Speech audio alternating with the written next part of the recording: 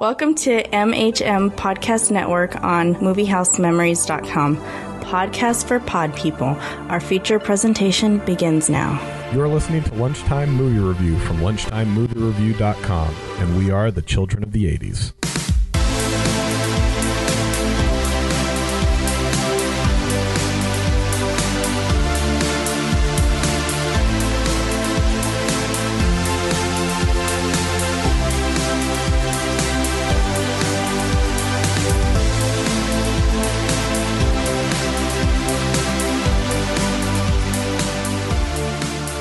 To LTMR Hindsight. This is a special October podcast, horror movies. I'm Matt. I'm Greg. Horror movies? Horror movies. Horror movies. There's a lot of them in the 80s, you know, Trading Places. I've been waiting to talk about The Accused for a long time. You know, horror movies would be a good topic. Now, do they have to play a hooer, or do they just have to be a hooer in real life? Yeah. That's a great topic. We're going to have to do that. I'm Jay. I'm Patrick. Pretty popular genre in the 1980s. Horror. Absolutely.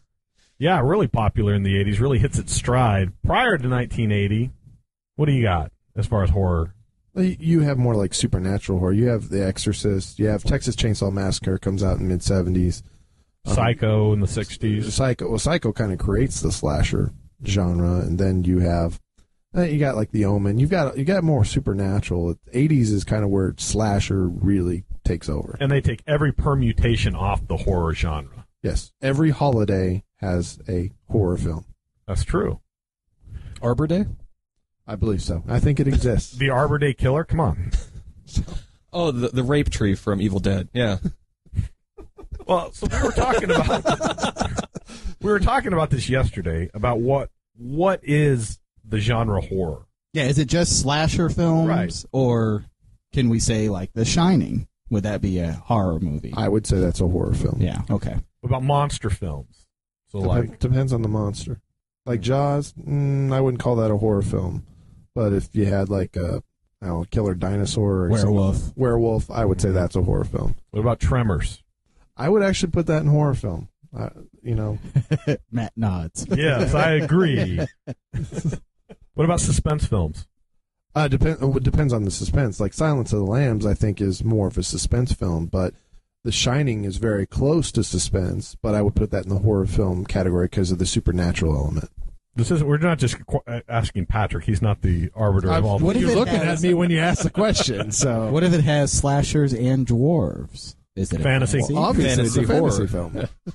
Obviously, you're talking about Leprechaun. Yeah, Leprechaun. That is a fantasy horror. Mm-hmm. What about Saw is another one where I consider that more of a thriller suspense than a typical horror slasher film, but I'd put it in the horror genre as well. Well, I think that's where this horror slasher film has evolved to in the late 90s, early 2000s, is that it became like torture porn. And that's where you got Hostel and Saw. Otherwise known as Everything I Masturbate To. I'm just kidding. We should really cut that. I don't know where that came from. Oh, where's that blooper reel? Matt's Friday Night with the lotion. Yeah. Faces of Death, tissues. Good night. That's horrible. I've said on this podcast many a times, do not mix my violence with my sex. I like them separate. Now, you hear me? 50 agree. Shades of Grey? Now the sex can come right after the violence for you. Yeah, but... Yeah, that's just called a marriage. No, I hate the combination of those that the horror films in the 80s and certainly the 90s started doing. I just never got that. Well, I think that's where like Saw comes about, is they have to ratchet up. Otherwise, it's just a slasher film. And Scream had kind of, although successful, made fun of the slasher films to the point where, okay, what's the next logical step? Oh, let's torture the out of someone. Yeah. All right. One of my favorite horror films from the 1920s. Freaks. One of us. One of us. Oh, man. If you haven't seen that, you need to check this out. Talk about exploitation of... Yeah. Yep. And also a fantasy film. Yeah.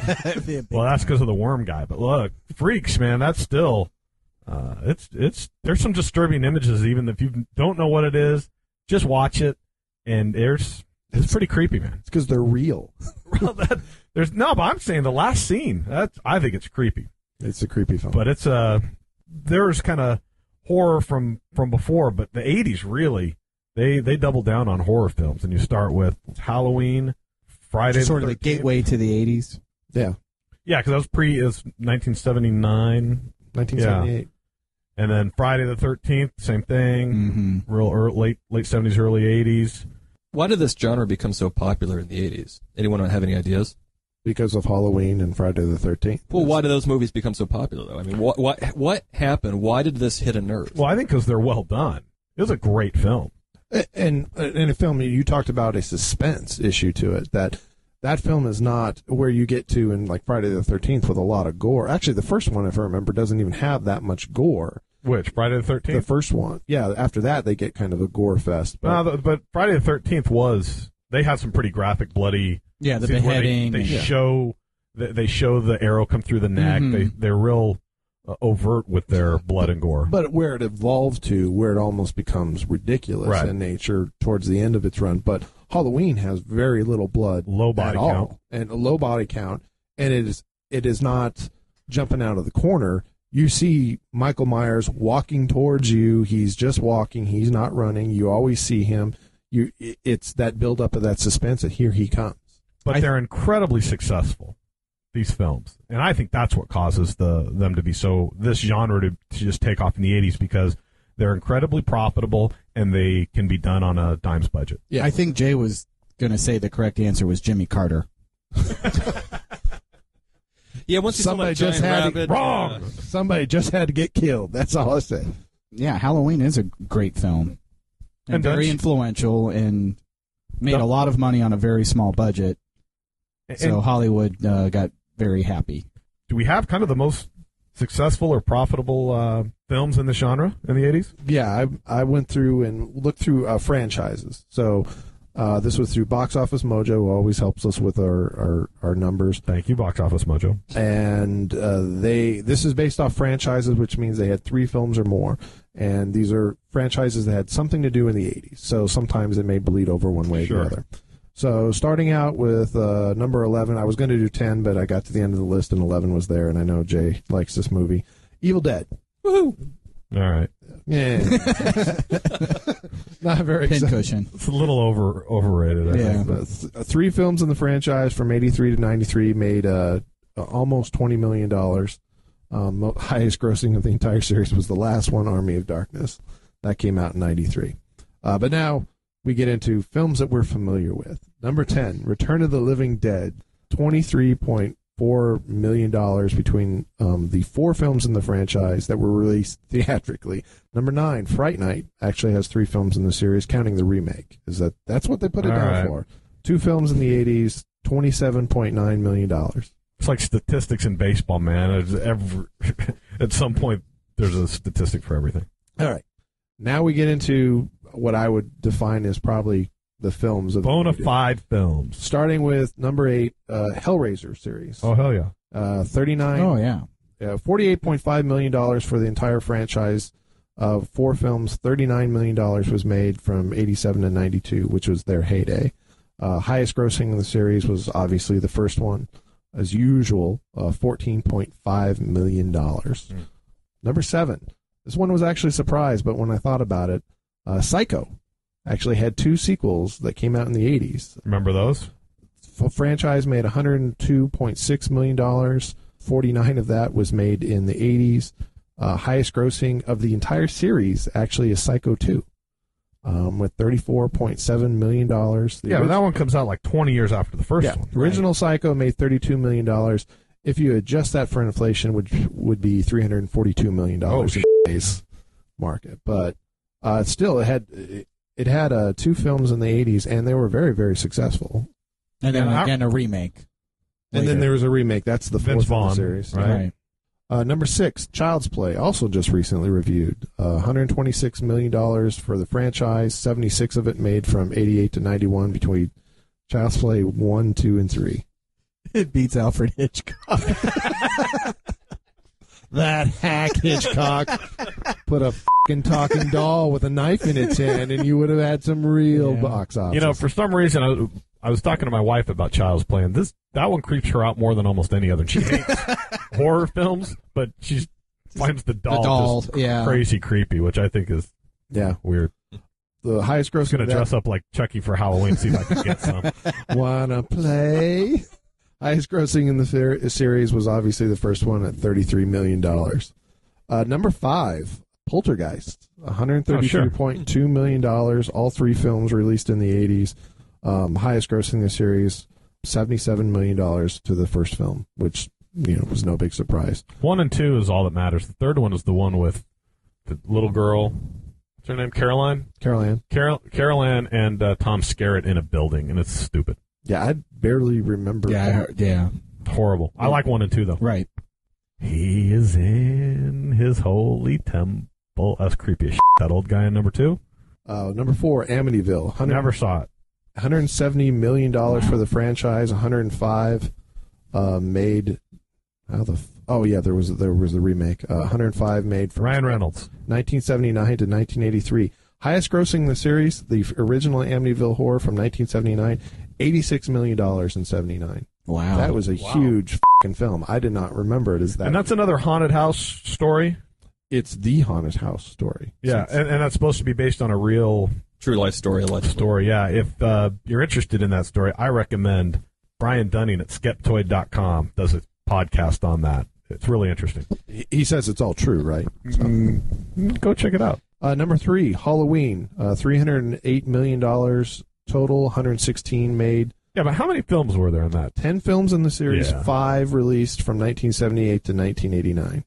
The highest grossing in the series during the 80s was during that time frame was the original Halloween, $47 million, but it was only the third highest grossing. The 2 remakes have made more money. Rob Zombie. Right. So, and the original was made for far less than Rad. Yeah. Rob Zombie, you know what? He's a hack. The guy's a hack. Everything he does, he just pisses all over him. Because the original Halloween stood and stands head and shoulders above what he did. He can't touch it. Number 2 is Nightmare on Elm Street, $370 million, $171 million coming during the 80s. How many films? 9 films in the franchise, 5 released in the 80s. Yeah. Highest grossing of the 80s period is Nightmare on Elm Street 4, Dream Master. The first 4 films, each film got made progressively more money until 5, which the bottom dropped out and it made less money. And I'll tell you why that is. Because Dream Warriors Part 3 is the best one in the franchise. And so when that one came out, that caused so many people to go see number 4. So I think that's actually a reflection on how good number 3 was. And then 4 killed it. I remember Is that the best soundtrack? Dawkins, man. And then the highest grossing franchise of the 80s, as far as total amount, Friday the 13th, $380 million. About $204 million came during the 80s. 12 films in the franchise, 8 released in the 1980s. The highest grossing in the 80s was the original Friday the 13th at almost $40 million, although it's been surpassed by Freddy vs. Jason and the remake of Friday the 13th, unfortunately. All right, what other single films were out there that were big? The other films that came up, and I do not categorize these as horror. This is Box Office Mojo, so some of these I would argue that they're not. When a Stranger Calls made $21 million in 1979. That's actually what I think is one of the better horror films from that. I don't remember it. That's Have You Checked the Children? You've got to have heard that. Yeah, I've she heard gets it. phone calls and say, "Have you checked the children?" And the killer's actually in the house. And so it's very, very suspenseful. Urban legend. I don't know if it's urban legend or people just retell the movie story. No, well, am I the only one who saw this fucking movie? Because you guys are all looking at me with blank stares. It's been a long time. I think I've seen it though. Shocker made $16 million. So in 1989, Prom Night with Jamie Lee Curtis made about $15 million. The Fog, another John Carpenter film, made about $21 million. The Gate, which is they put.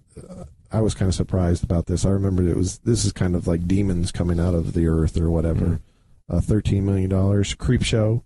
Oh yeah. $21 million. Cat's Eye, which is Stephen King. $13 million. Here's one I know that is going to provoke some discussion of whether it's a horror film, but this is what they categorize it as. The Fly, $40 million. Okay, so does that mean Spider-Man's a horror movie? That Jurassic Park? I get it. Yeah, I get it. It does seem a little more because of the gruesome nature of it. Maybe? And they also put, which right after this was The Thing at $19 million. So, yeah, I accept that. I mean, it's. I think it goes to the kind of the monster gruesomeness of it. Yeah, but, yeah. So monster film without like They grossness. f***ed up that dog. Yeah, they did. Yeah, I'm gonna go with monster film plus grossness equals horror. So you got zombie movies, you've got The Fly, you've got the Thing, but dinosaurs, Jaws, you don't have the grotesqueness of it, so it's not a horror film. Yeah, box office. Thus it shall be written, thus it shall be said. Yeah, those are some of the kind of non-franchise. But they're films. also just crapping these out. Like you said, if there's a holiday, there's a slasher film associated with April Fool's Day, Mother's Day, Valentine's Day, Massacre. I mean, Silent Night, Deadly Night. You got all types of Christmas ones. They kept doing those. There's a bunch of them. I mean, I just remember going to the video store and seeing a bunch of winter-themed or Christmas-themed horror films, slasher films, whatever. St. Patrick's Day with Leprechaun. Leprechaun? No, there's Leprechaun. I think that's 90s, though. That's it would have been right around that time, though, because that was Jennifer Aniston's first film before Friends, well before Friends. She's in the first one. Yeah. Wow. Yeah, she's very embarrassed by it, which is why I like to point it out as often as possible.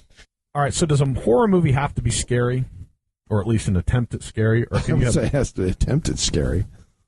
To be a successful one, I think it has to be scary because by definition, horror, you're trying to inflict horror. But we've had a lot of audience. these kind of crossovers or these mixed genres of horror comedy. Fright Night, are you talking about? Yeah, well, American Werewolf in London. Oh, sure, yeah. What's interesting is the ones that I remember as having comedic parts, Nightmare on Elm Street, Child's Play, don't have that initially. The first one, they usually play it straight, and then later in the series or in the franchise is when they really kind of inject some personality and some humor into the killers. See, I always think that when you inject comedy into a horror, it's almost more of a spoof category, because you look at later on in the 90s and 2000s, you get Scary Movie, which you've got horror elements, but it's a spoof movie. But again, what about Scream, which was played straight yet tongue-in-cheek, which I thought that revolutionized the horror genre. And what's his name? Wes Craven? Wes Craven.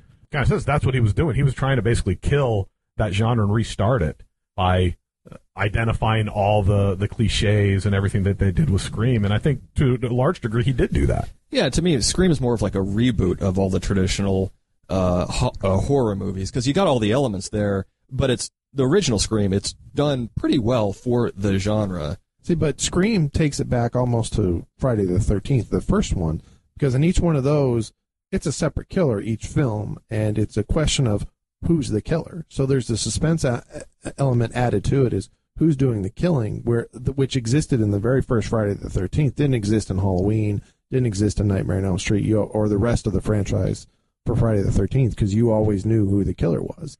All right, let's go around your favorite horror film from the 80s. That's a tough one. This one's an easy one. Because I think The Shining should count. It does count. Sure. And I would say The Shining. And you should have done that damn podcast. But as far as kind of the lower budget slasher type picks, I'd go with the original Halloween. And if we're sticking strictly with the 80s, since Halloween was a little before that, then I do think Nightmare on Elm Street 3 is the way to go. That's one I remember very vividly, and kind of got me hooked on that. Yeah, they did the imagery right. There was a lot of good stuff. Yeah. Okay. Jake? For my money, this is going to come as a surprise, Poltergeist. I support that. That's a good movie. Because to me, for a horror movie, you got to be able to relate and actually care about the potential victims of whatever is going to happen. And I think that Poltergeist did a really good job of building up. This is pretty much any family anywhere in the U.S. Oh my God, the tree in the backyard is attacking the kid. Yeah, I know. TV, everyone has a TV in their house. You want Shelley Duvall to get hacked to death. I get it. Yeah, you're rooting for Jack. Yeah. No, I get it. That's true. Yeah. So basically, you're watching this family and wow, this could be me. And if it sucks you, and if it does a good job, it sucks you in, and it really kind of gets you thinking about your house and your life. So to me, Poltergeist is probably, for my money, one of the better 80s horror movies. Well, if you would ask me in the 80s, my two favorite horror films at the time were Nightmare on Elm Street 3 and Hellraiser. I haven't watched Hellraiser for years. I'd be very curious to see if that stands the test of time. But going back now, I don't own a lot of horror films. I'm not a horror film fan, but I do own the original Halloween. And I do watch that about every Halloween because I really still think that's a really good film. I also do own Poltergeist, so that's actually a good pick. And I agree with a lot of Jay's sentiment. It's one of the few films that I can sit back and rewatch over and over again. Most of the other horror crap that I used to love in the 80s just does not stand the test of time, or I can't stand watching it. But if I had to pick one, I'd probably pick Halloween. You know, I am really happy we've done this podcast, if nothing else, that I've been able to go back to some of these horror films that I otherwise wouldn't have. And I can just echo everything you guys said. Going back and seeing Halloween and Spinal Tap, if I have done nothing else but see those two films as a result of this podcast, it's been worth it because both of those things are absolute masterpieces. So, but I agree with all the other films that you guys talked with, and those are obviously, I think, classic. They're successful. They're films that have been usually stolen from or attempted to be imitated because they work really well. So I love horror films, and I watch most crappy horror films that come out these days. But the reason I do that is because I grew up in the 80s, and it conditioned me to love those films. And so I'll watch crappy films now that come out simply because of that. So that's what I attribute that to growing up in the 80s. But do not mix sex. Do not. No. Boobs okay, but not sex. Yeah, I don't.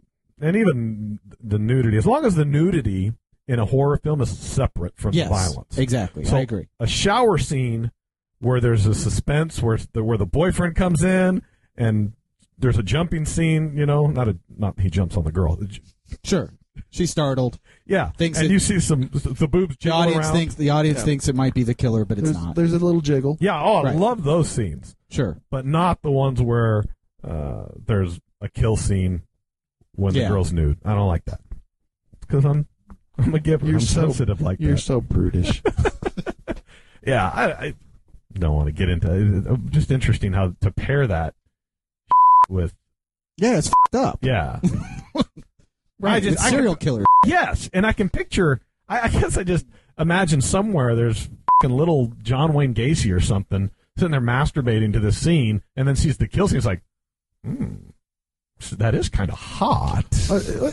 My problem is, kind of like in the Hostel series and to a certain extent of Saw, is just the mutilation. Mm-hmm. It's like, it's not scary to me. It's just kind of gross. Yeah. And I don't find it frightening at all. And that it doesn't cause me to jump. It's just like I don't really want to watch it. And I've read about Human Centipede, and I haven't watched any of those, and I watch every fucking thing. And just what it's about is like I have no interest in seeing it. Totally over. I saw it, and I got caught up into just, this is interesting. I want to see it just because it's. What do they do? And it's totally overrated. It's a piece of shit.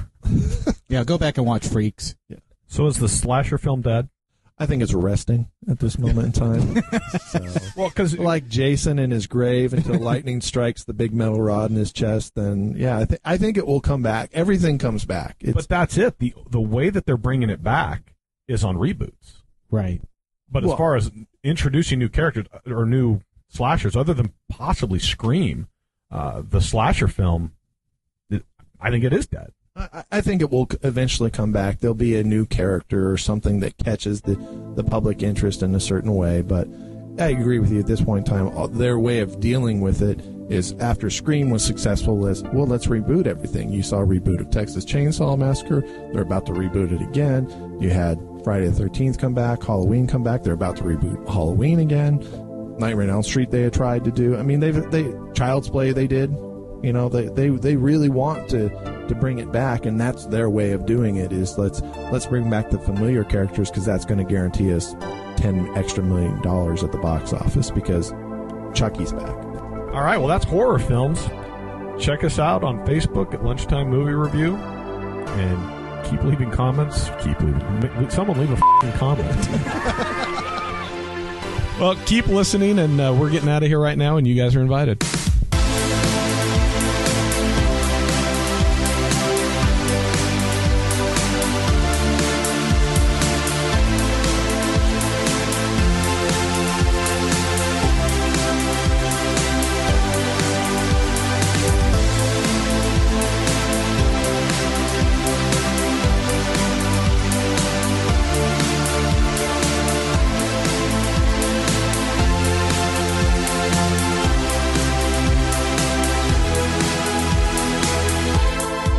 This podcast is intended for entertainment and information purposes only.